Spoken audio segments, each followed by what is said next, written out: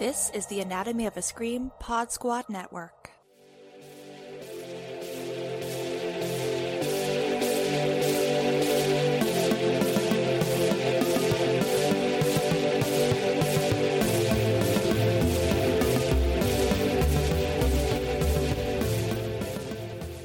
Welcome to Bodies of Horror, the podcast where we look at all of our favorite horror movies, from the classic, the camp, to the cringe, through the lens of disability. I'm your host, Nicole, and I am thrilled to have you here. So, what is on the examination table for this episode? I am taking a bite out of 2016's Raw, directed by Julia Ducournau. I mentioned Raw in the episode where I looked at sibling relationships, but I feel like this film deserves its own episode because of some of the unique ways it really centralizes disability themes in the framework of a cannibal meets kind of coming-of-age film. I also just saw Ducournau's follow-up film Titane, so I had a particular itch to revisit this one. So, let's get into Raw. Lifelong vegetarian Justine begins her first semester at veterinary school, the same one her older sister Alexia is attending and where their parents met. On her first night, she meets her roommate, Adrian, and they are forced to partake in a week-long hazing ritual, welcoming the new students. They are brought to a party where Alexia shows Justine an old class photo of students bathed in blood, including one with their parents. The next morning, the new class is splattered with blood and are forced to eat raw rabbit kidneys. Justine refuses because of her vegetarianism, but Alexia forces her to eat one. Justine leaves with Adrian and later discovers an itchy rash all over her body. She goes to the doctor who diagnoses her with food poisoning and gives her a cream for the rash. The next day, Justine begins having cravings for meat, which makes her feel ashamed. She and Adrian take a late-night trip to a gas station so no one will see her eating meat. Unsatisfied, she eats raw chicken in the morning and later throws up a long bundle of her own hair that she had been chewing on. That night, Alexia attempts to give her a bikini wax, but when Alexia tries to cut the wax off with sharp scissors, Justine kicks her away and Alexia accidentally cuts off her own finger. Alexia faints, and Justine picks up the finger, tastes the blood, and starts eating it. Alexia wakes up to find Justine doing this, but later tells the parents that her dog ate it. The next morning, Alexia takes Justine to a deserted road, where she jumps in front of a car, causing two people in it to crash into a tree. Alexia starts eating one of the passengers to Justine's dismay, so she would learn. Despite this, Justine's craving for human meat grows and she starts lusting after Adrian. That night, she arrives at a party where paint is thrown at her as part of another hazing ritual, and she is forced to make out with someone. While kissing, Justine bites the middle of his bottom lip off, leaving the other party guests shocked and disgusted. Justine goes back to her dorm and takes a shower where she picks a chunk of his lip out of her teeth and eats it. Justine confides in Adrian and they end up having sex, during which Justine tries to bite Adrian but instead bites her own arm until it bleeds, seeming to orgasm while doing so. Another party, Justine gets extremely intoxicated and Alexia takes her to the morgue. The next day, everyone in school stares at Justine, some avoiding her.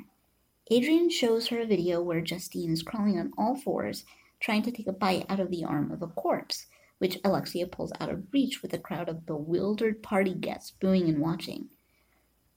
Justine confronts Alexia and fights her, eventually biting each other until they are pulled apart by other students. Justine helps Alexia up, and they walk each other back to their dorms. The next morning, Justine wakes up in bed with Adrian, but she notices blood on her hand and pulls off the blankets, finding Adrian dead with most of his right leg eaten and a stab wound in his back. Justine then sees a bloody Alexia slumped on the floor. Justine is initially furious that Alexia killed Adrian, but then cleans Alexia and herself up in the shower. Alexia is imprisoned for the murder of Adrian and Justine sent back home. There, Justine's father tells her that what happened is neither her nor Alexia's fault. He explains that when he first met their mother, he could not understand why she did not want to be with him. Her father says he finally realized when they kissed the first time, indicating a scar on his lip. He then opens up his shirt, revealing scars and missing chunks of his chest, and tells Justine that she will find a solution. Now, I know I will sometimes jump off of these episodes or discussions with but this film has nothing to do with disability, right? And I do that with tongue-in-cheek, because there's usually a pretty obvious connect to disability in the film. I happen to feel that Raw falls well into this category, but it might not be as direct as others. And that's why I'm going to start by kind of unpacking how I look at this film as very much about disability. Following our cold open scene of a car accident on a deserted road, we meet Justine and her parents as they stop for a bite to eat on the way to dropping her off to start vet school. It is immediately established that they are a family of vegetarians when Justine finds a piece of meat in her mashed potatoes. Justine isn't thrilled about it, but doesn't want to cause a fuss. Mom, on the other hand, flips the fuck out a bit and pulls a "let me talk to your manager," complete with the "don't you know we are a family of vegetarians?" A pretty weird flex, to say the least. A couple of things here, though. I feel very much seen in Justine's character in this moment. I've chatted a bit about the overprotective parent trope in previous episodes.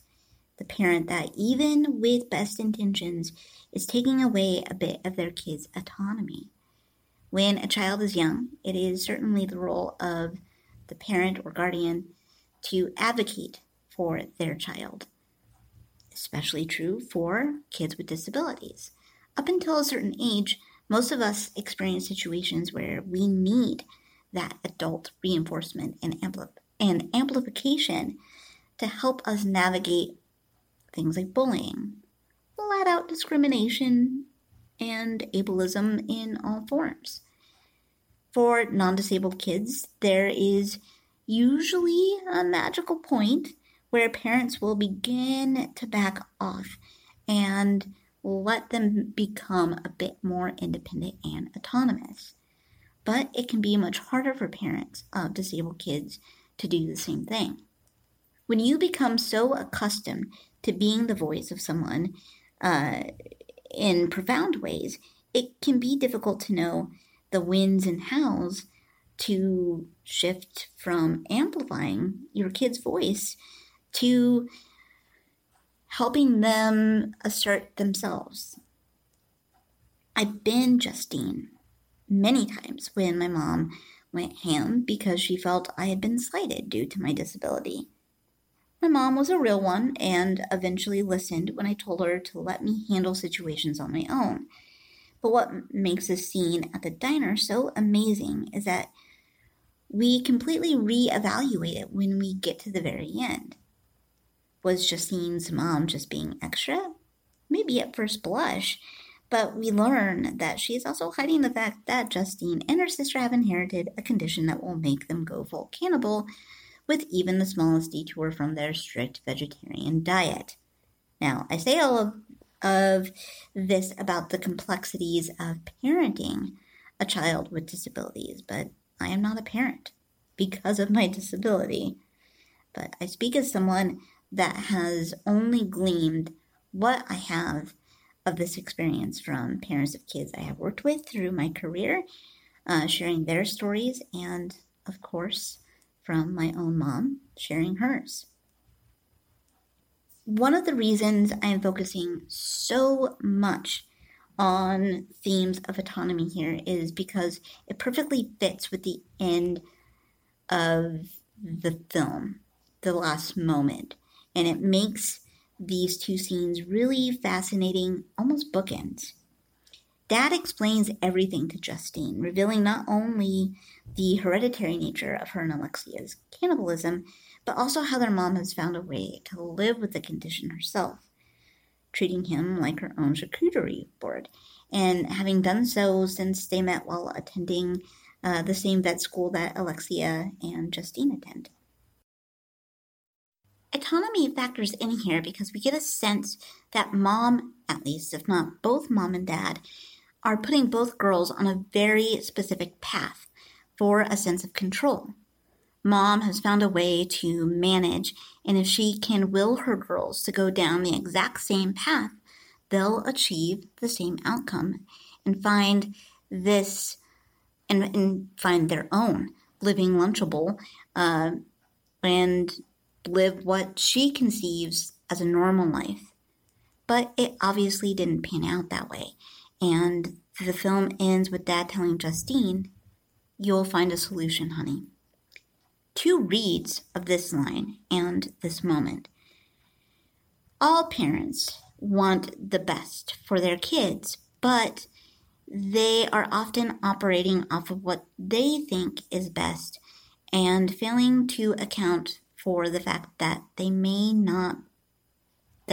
may not be what their kid wants. And this is a moment of realization that maybe their plan isn't the best for their kid. Now, the disability spin. Medical science evolves. New medications, new treatments or therapies.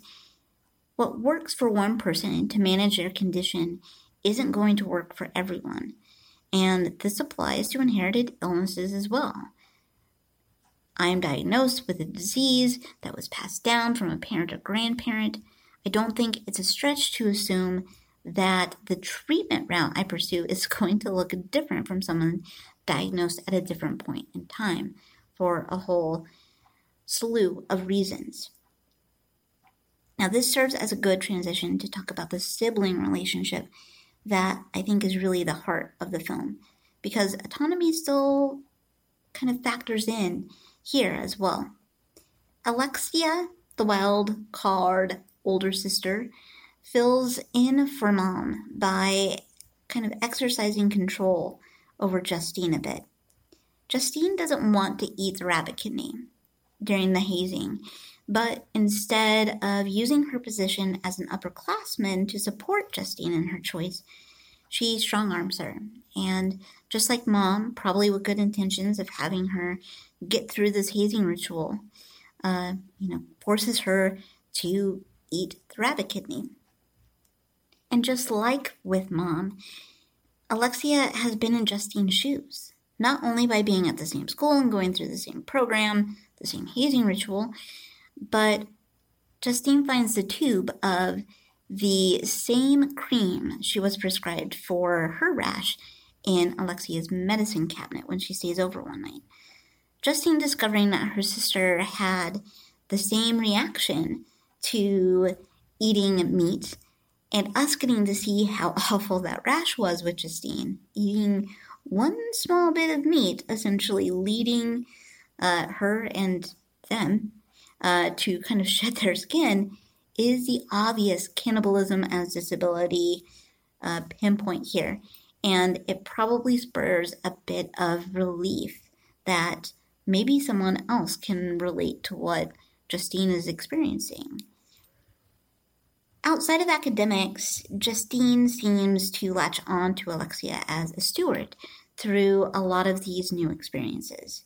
The relationship is a very realistic big sibling, little sibling relationship where the older of the pair is a mentor, but also an antagonizer a bit. When I've talked about sibling relationships in previous episodes, it has always been one disabled sibling and one not, and exploring how disability impacts the dynamic. But here, both have the same condition. Alexia and Justine are, of course, unique individuals, and they deal with their inherited cannibalism in different ways to reflect that. Justine, being the more reserved and quiet of the two, seems to be operating from a place of fear and shame. Alexia, the wild card in Rebel, seems to be operating from a place of anger. Perhaps resentful. She didn't have someone showing her the way like she's doing for her sister.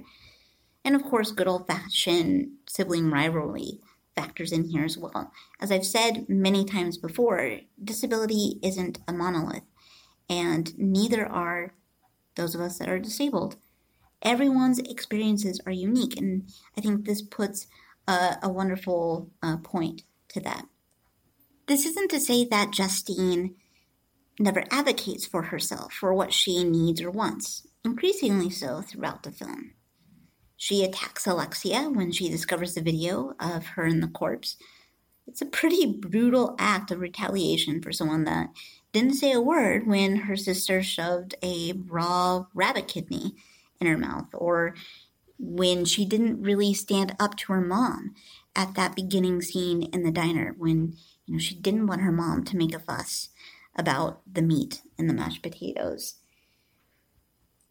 She's struggling with the onset of the cannibal syndrome and everything it entails for her body and mind, but we get glimpses of a young woman slowly becoming more comfortable in her own skin despite that fact.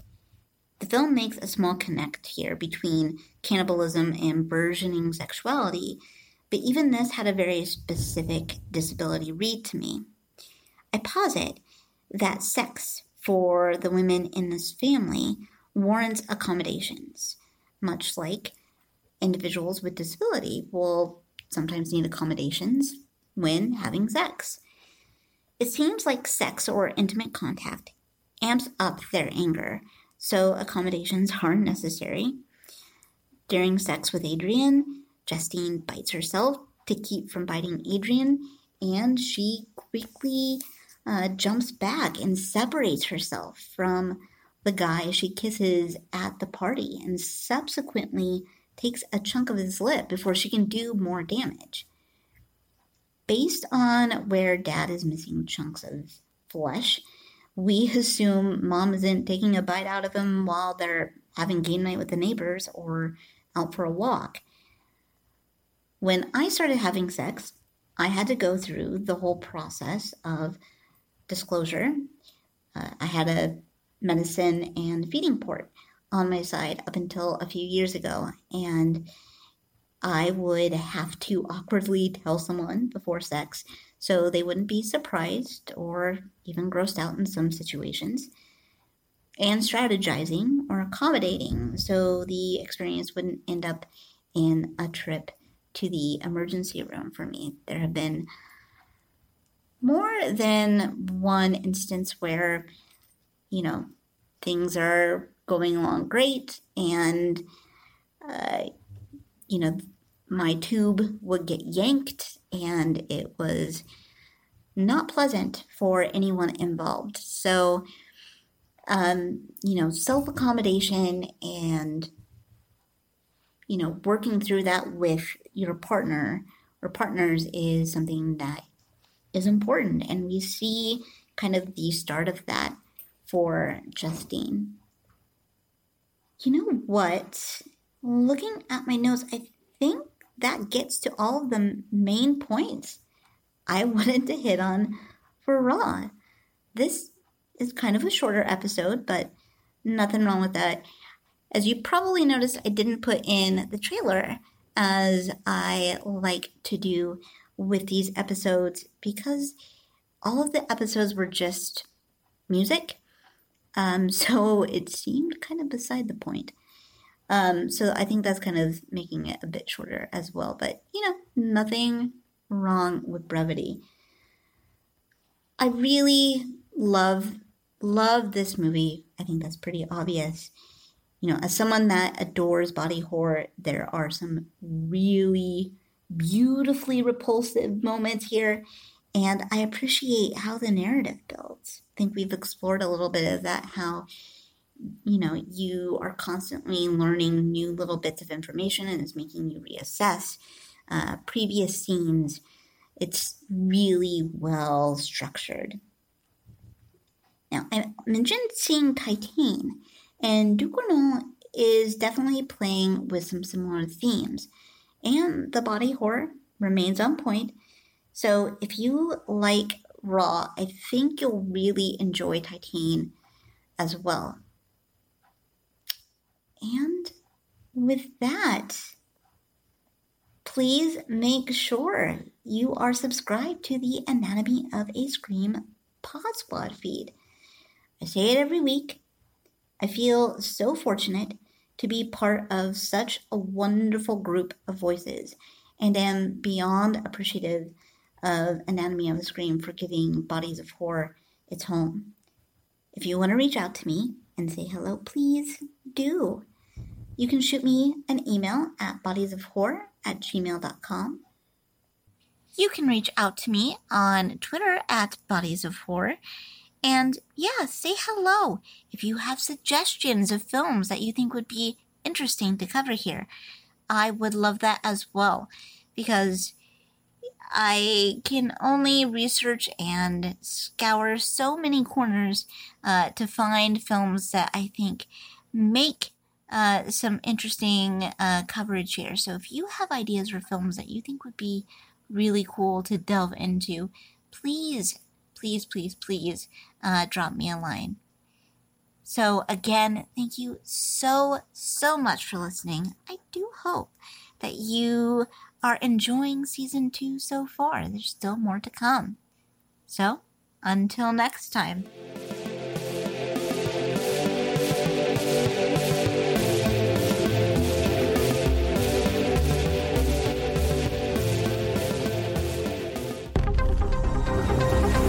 The Anatomy of a Scream Pod Squad.